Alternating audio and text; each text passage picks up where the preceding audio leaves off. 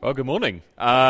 This morning we are starting a brand new series. As you can see, we are calling it Prayer Equals Life. Let me just explain a bit of the thinking behind it. Most people would say that at least at some point in their lives, they pray.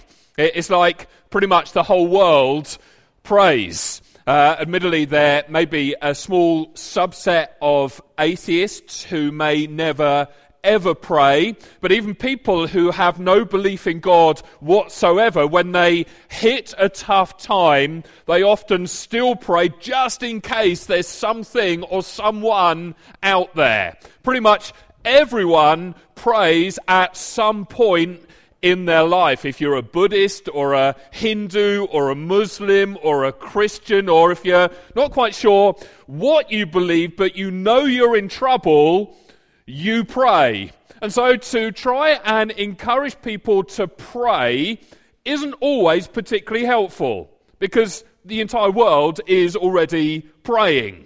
The problem is, prayer doesn't always change our lives anywhere near as much as it should or could. It's like most of the time, we don't really expect it to make a whole lot of difference to our circumstances. And so prayer is often, at best, this peripheral thing. It doesn't excite us. It doesn't define us. It doesn't particularly shape what we do. In fact, we don't see it as relevant to most aspects of our day-to-day lives. And we certainly don't think of it as crucial to our very existence. Even for people who would say they've got a deep faith in God, prayer can easily become this ritual or routine or at worst, some sort of superstition. It can end up being reduced to the level of just remembering to shoot up a quick request to try and ensure that God is on our side. The Bible, though, has a very unique take on all of this. According to the Bible, prayer is all about relationship. Prayer is our response to a living God who speaks and who acts and who comes incredibly close to us. And as we get to know him, it at least has the potential to change the whole of our life. That's prayer. It's relevant whatever we're facing, whatever we're going through in life. More than that is what life is all about, knowing God and walking through life with him. Prayer equals life. And so what we're going to do over the next few weeks, the next few months, is look at a whole range of examples from the Bible in which people from different backgrounds prayed and encountered God right in the midst of everyday life. We're going to learn from the prayers of some of the greats of the faith, people like Abraham and Jacob and Moses and Gideon and Hannah, Elijah, Nehemiah, David, Daniel, Mary, the Apostle Paul, and of course Jesus himself. We're going to be looking at some of the most fascinating, some of the most intriguing, some of the most influential texts in all of world literature. And the passage that we're going to be focusing in on today is right up there with the very best of them. If you want to follow along, we're going to be camping out in Genesis chapter 18. We're going to be looking at Abraham's prayer for the city. If you're turning to it, let me just try and set the scene while you're finding it. Chapter 18 of the book of Genesis begins with three men coming to the door of Abraham's tent. Helps to understand that back then, Near Eastern hospitality was such that if travelers passed by, you would always invite them in and offer to feed them. And so Abraham invites them in, and during the meal, it becomes apparent that one of the three guests was none other than the Lord himself in human form. Now, having finished the meal, the three eventually get up to leave and go on their way. Abraham follows them. Abraham goes with them. And we get to eavesdrop on this pretty remarkable conversation that takes place between Abraham and God. Got to pick it up in verse 16. When the men got up to leave, they looked down towards Sodom, and Abraham walked along with them to see them on their way. Then the Lord said, "Shall I hide from Abraham what I'm about to do? Abraham will surely become a great and powerful nation, and all nations on earth will be blessed through him. For I've chosen him so that he will direct his children and his household after him to keep the way of the Lord by doing what is right and just, so that the Lord will bring about for Abraham what he has promised him." Then the Lord said, "The outcry against Sodom and Gomorrah is so great, and their sin so grievous, that I will go down and see if what they have done is as bad as the outcry that has reached me. If not, I will know." The men turned away and went towards Sodom. But Abraham remained standing before the Lord. Then Abraham approached him and said, "Will you sweep away the righteous with the wicked? What if there are 50 righteous people in the city? Will you really sweep it away and not spare the place for the sake of the 50 righteous people in it? Far be it from you to do such a thing, to kill the righteous with the wicked, treating the righteous and the wicked alike. Far be it from you. Will not the judge of all the earth do right?" The Lord said, "If I find 50 righteous people in the city of Sodom, I will spare the whole place for their sake." Then Abraham spoke up again. "Now that I've been so bold as to speak to the Lord, though I am nothing but dust and ashes, what if the number of the righteous is 5 less than 50? Will you destroy the whole city for the lack of 5 people? If I find 45 there," he said, "I will not destroy it." Once again, Abraham spoke to him. "What if only 40 are found there?" He said, "For the sake of 40, I will not do it." Then Abraham said, "May the Lord not be angry, but let me speak. What if only 30 can be found there?" He answered, "I will not do it if I find 30 there." Abraham said, "Now that I've been so bold as to speak to the Lord, what if only 20 can be found there?" He said, "For the sake of 20, I will not destroy it." And Abraham said, "May the Lord not be angry, but let me speak just once more. What if only 10 can be found there?" He answered, "For the sake of 10, I will not destroy it."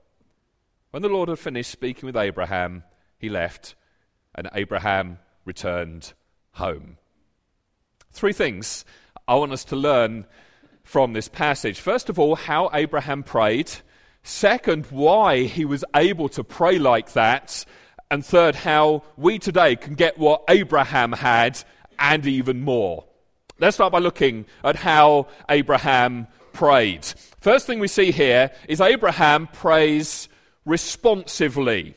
Have a look at verse 17. It's not like Abraham kind of shoots up a flare saying, "Oh God, are you out there somewhere?" Now, verse 17 tells us that the Lord himself takes the initiative. He says, "Shall I hide from Abraham what I am about to do?"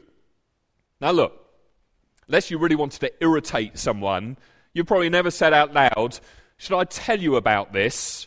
Unless actually you want to tell the other person that thing. I mean, if later on, after the meeting, you were to say to me, "Should I tell you about this, Jonathan?" I'm probably going to be slightly intrigued. I'm probably going to say, "Yes, I would now quite like to know what you're thinking about." And probably you're going to say, "Okay, go on then. Here it is." And so God is initiating this conversation. Abraham's prayer is merely a response to what God says. God's initial speech, God's initial comment provokes Abraham's prayer. It doesn't start with Abraham talking, it starts with God speaking to him. Now here's why this is important. If all we're doing when we pray is reaching out to God as we imagine God to be, or as we prefer God to be, then it's never really going to change our life. If you pray to God as you hope he is, now we all say, "Oh, I like to think of God like this. I prefer to imagine God a bit like that." If you pray to a God like you imagine God to be, or you prefer God to be, your God is always and everywhere merely going to be a projection of you. When you say, I like to think of God like this, or I like to think of God like that, of course that will be comforting to you in the moment. But at the end of the day, that kind of God will never change your life, because that God cannot move you out beyond yourself, beyond your imagination. Listen, if you want to pray great prayers, if you would be quite keen for prayer to change your life, you need a real God. A God who sometimes pushes back, a God who can sometimes contradict you, a God who has a will and a word that can challenge your will, that can actually tell you something at times that personally you don't like. And so first of all then, Abraham prays responsively. He hears God's word, and his prayer is a response to what God says to him. Second thing about Abraham's prayer here is pretty extreme. On the one hand, it is extremely bold. It's almost as though Abraham is haggling or negotiating with God. As one commentator puts it, Abraham is a man who will not take yes for an answer. I mean, every time God says, I'll give you that, Abraham says, no, I've changed my mind, I want something more. That's not good enough, give me something else. I know a lot of religious people who would say, that's not the way you should talk to God. It's nowhere near formal enough. It's not respectful enough. On the other hand, although Abraham's prayer is far more bold, aggressive, familiar than we might think is appropriate, he's also way more submissive and humble before the majesty of God than perhaps we're used to. See what he calls himself? Abraham says, I'm nothing but dust and ashes. Over and over again he says, do not be angry with me. It's like he's ever so slightly scared. It's as though he's praying and taking his life into his hands, and he knows it. Now those two things, those two extremes, they seem to be a bit of a contradiction, don't they? On the one hand, Abraham is far more aware of his unworthiness and his weakness than most of us are. When we think of God, we like to think of him as kind of a friend who is very loving. There's nothing scary, nothing frightening about it at all. On the one hand, Abraham is far more scared. He has a far deeper sense of his unworthiness before the cosmic majesty of God. Yet at the same time, he's also much more confident that God wants to bless than most of us are. He has this incredibly majestic view of God. There's a real sense of reverence and awe, even fear. And he also has this phenomenal view of God's love. And he puts these two extremes together. He's scared. Yet at the same time, he's very familiar with God. It's an adventurous prayer. It's a risky prayer, but at the same time, it's an intimate prayer, a passionate prayer. It's alive, pumping with life. I'll tell you why. Abraham has a vision of God that he didn't make up himself. I mean, nobody would have made up a God this holy and this loving at the same time. We tend to either see God as sort of high and lifted up and remote, or we see God as kind of our best mate. Abraham puts both together. He never could have made up this kind of God. Nobody would have done. But Abraham knows this God is a living God. He's a real God. He's infinitely loving and infinitely holy at the same time. And it creates, it stirs, it builds this incredible prayer life. Neither formal nor vague, but alive and personal and real. It's adventurous, it's risky, it's passionate, it's intimate all at once. It's extreme, extremely humble, extremely bold. He also prays missionally. What do I mean by that?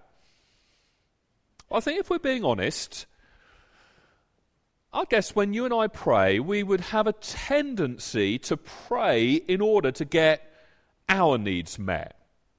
But you notice how Abraham is taking his face-to-face relationship with God and he's not leveraging it for his own needs. It's amazing. God says in verse 20, there's been an outcry against Sodom. The word outcry, it's a Hebrew word that means the cries of the victims of violent injustice. Sodom represents a society that's oppressing violently the marginalized, the weak, the poor. Sound familiar? Hard, isn't it, not to think of the dreadful plight of the Syrian refugees that's filling our news right now. God says, I'm going down there because I've heard the cry of the poor and marginalized being trampled to death in Sodom. And if that's what's going on, then I'm going to judge it. Abraham knows exactly how wicked those cities are. And what does he say? Verse 24, he pleads with God to spare them. He's asking God to forgive them. Now, why is Abraham doing that? Well, you might be thinking, well, wait a minute. If I remember correctly, Abraham has got a nephew called Lot who lives in Sodom. So that's the reason he's asking God to spare Sodom and Gomorrah. Not so altruistic after all. But surely, if all Abraham wanted was to get Lot and his family out, why doesn't he just say that? I mean, it would have been much easier, wouldn't it, to have said, God, I agree with you. Those people are terrible. Please get down there and smite them, and quickly. But before you do that, would you just get Lot and his family out first? He doesn't do that. He never even mentioned Lot. He seems to care about the whole city. It's a wicked city. It's a terrible city. It's an evil place. But what he says to God is, spare it. Do you see? Abraham is using the face-to-face relationship that he has with God, and he's trying to leverage it for blessing for this wicked pagan city. He's not concerned primarily with himself. He's not there with his own personal shopping list. God, give me this, give me that, bless me, help me get all of my personal goals, my personal peace and happiness and prosperity. Now he's laying himself out in prayer for the good of the people around him, including these people who are doing evil. It's like he sees beyond himself and he loves them. He cares in some way for them. He cares for the whole city. Is that how you pray? Are your prayers dominated by the needs of this city? Especially the parts you don't like.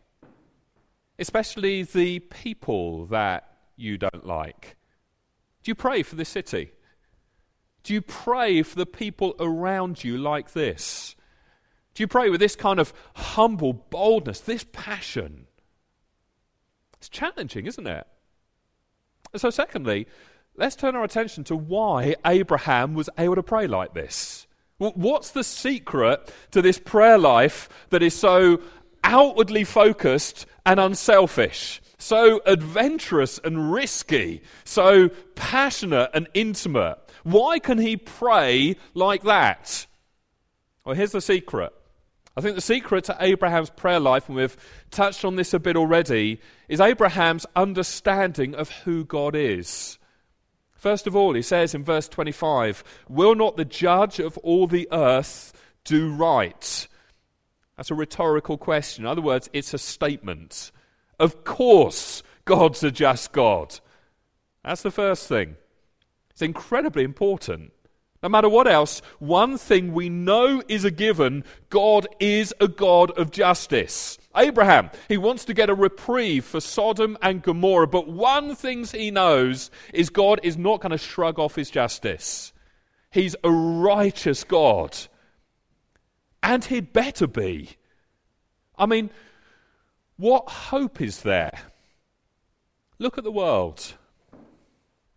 Look at the injustice around us.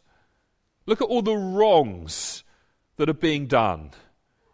What hope is there for the world unless there's a God of justice who someday is going to put everything right? If there is no God of justice, then there is no hope for the world. But Abraham was confident that God is a God of justice. And so he prays. The other thing that Abraham knows about God is he's also a God of grace. Verse 18, God promises that Abraham will surely become a great and powerful nation, and all nations on earth will be blessed through him. I don't know. Maybe when Abraham was first chosen by God, he thought, it's because I'm a pretty impressive person.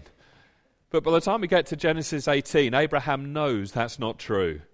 He's already let God down. He's failed God. He's failed at times to believe God. He's done all kinds of stupid things. Yet guess what? Here's God still coming to lunch. Here's God still coming and meeting with him face to face. By now, Abraham knows firsthand that God forgives, that God pardons, that God loves. He's a God of grace. And so Abraham says, I know you're a God of justice, and that will never ever go away. You can't just shrug that off, but I also know you're a God of love, and you want to spare people, and you want to love the undeserving. Therefore, as a result of that, won't you please spare the whole city for the sake of the few righteous? Do you see? He's not saying, Lord, you're righteous, you're perfect, and they deserve judgment.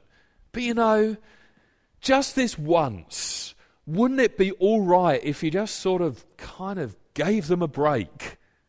He knows he can't do that. He can't say, God, please lay aside your righteousness. But here's what he says. You love righteousness so much.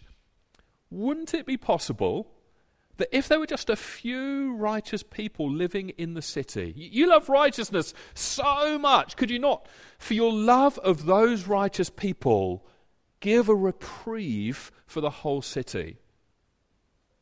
It's a clever argument. There's a sense, isn't there, in which sometimes the guilt of the few is imputed or passed on to the many. For example, if someone in our community, or someone in our family, or someone in our place of work does something dreadful, don't we all at times feel responsible to some degree? Don't we all feel like we should have seen that coming? We should have stepped in and tried to prevent it in some way. Of course we think like that. It's like sometimes the unrighteousness of the few transfers and condemns the many. And so Abraham flips that way of thinking. He turns it around and says, couldn't the righteousness of these people over here save these unrighteous folks here? Couldn't it be passed on, imputed somehow to them? Couldn't there be some way in which it covers it? That way, you could both be a righteous God, honouring the righteous, but at the very same time, saving the undeserving. Isn't that possible? And God says, yes. Abraham's like, great. Okay, let me get this straight. You'd forgive that city for the sake of 50 righteous people. God says, yes, absolutely. Okay, how about 45? I mean, surely for the sake of 5 people, we wouldn't fall out over that. Yeah, okay, 45. How about 40? Yeah, says God. Great. How about 30? Again, God says yes. 30 is close to 20. Let's just round it down. How about 20? Again, God says yes. Okay, how about 10? Once more. Yes. But then, in what must be one of the most unexpected endings to a story in the whole Bible, Abraham goes home. It's as though he had God on the ropes and he just left and went home. I mean, we're reading this. What are we expecting him to do next? What's the final question we expect Abraham to ask? Which way is this going? We expect Abraham here at the very end to say, Lord, let me speak just once more. let me be so bold as to put this suggestion to you. Would you save the whole city for the sake of just one righteous person? Just one. Do you love righteousness so much that righteousness of the one could be passed on, could be imputed to the whole? And we expect the Lord to say, yes, Abraham, I'll save the city for one righteous person. But Abraham never asks the question. And God never gives the answer. And God goes down and judges the city, and the city is lost. Why doesn't Abraham keep going? Well, I'm guessing here. This is just me speculating. But I reckon Abraham knows that in reality, there isn't one truly righteous person in that city. And if you know anything about the story, Lot certainly wouldn't fit the requirements. But guess what? Neither does Abraham. And he knows it. It's like the ultimate problem. If there is no God of justice and righteousness, there is no hope for the world. We said that just a moment ago. But if there is a God of justice and righteousness, what hope is there for you and me? Because who can truly stand before him? Do you see how close Abraham got to solving this problem? If we could just try and find somewhere one absolutely, truly righteous person, wouldn't God, who loves righteousness for the sake of his love of that righteous person, save the many because of the righteousness of the one? The only flaw in the plan is he doesn't have that one righteous person. Abraham prayed for Sodom and Gomorrah, the undeserving cities. He acted a bit like a priest. He stood right there face to face in front of God on behalf of the people. He prayed passionately. He made intercession for them. But ultimately, he couldn't quite pull it off. But get this. Many centuries later, someone came along who could. Abraham kept saying, I'm representing these people, but please don't be mad at me. Jesus, the only truly righteous person ever to have lived, represented us and took the cosmic wrath of divine justice onto himself. Listen, on the cross, Jesus paid the penalty for our sins. That one act of absolutely pure, perfect love was perfect righteousness. And so today, about to enter back into worship, hold this thought. We can ask the question, Lord, for the sake of one righteous man, one righteous woman, one righteous man, would you save us, undeserving people? God the Father answers by pointing to Jesus, his Son, and saying, yes, but only if it's him. And it is. As Hebrews 7 puts it, Jesus Christ is our great high priest. He is able to save to the uttermost those who come to God through him, for he ever lives to intercede for them. And so, all that being said, how can we today, right here, now, in this room, get what Abraham had? And more. Well, as we've seen, Abraham points to Jesus, who's the true Abraham, the true high priest.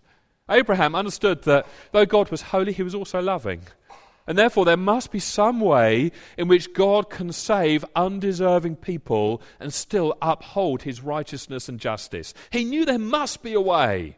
And even knowing that was enough to give Abraham this incredible, deep relationship with God. But you know what?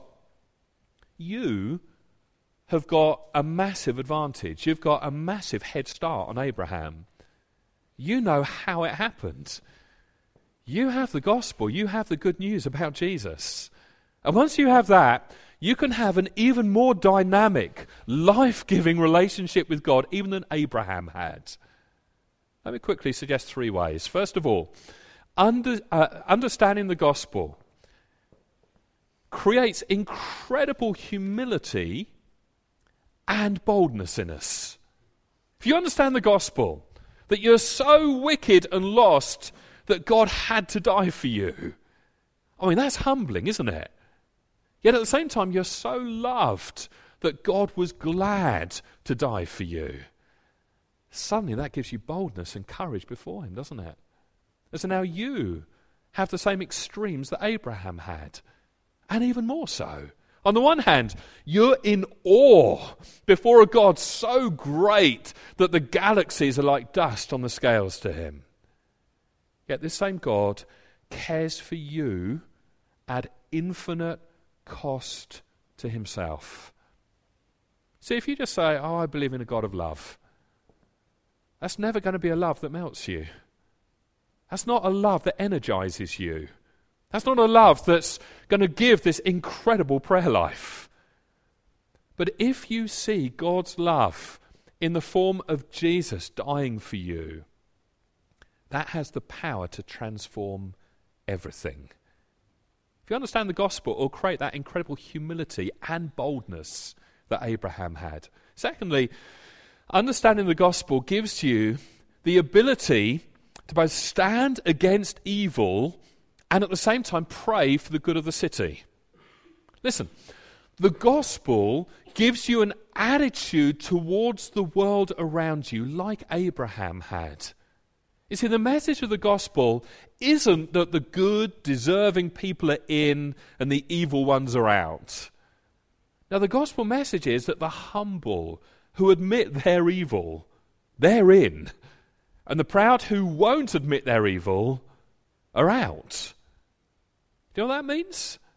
It means you can stand against evil.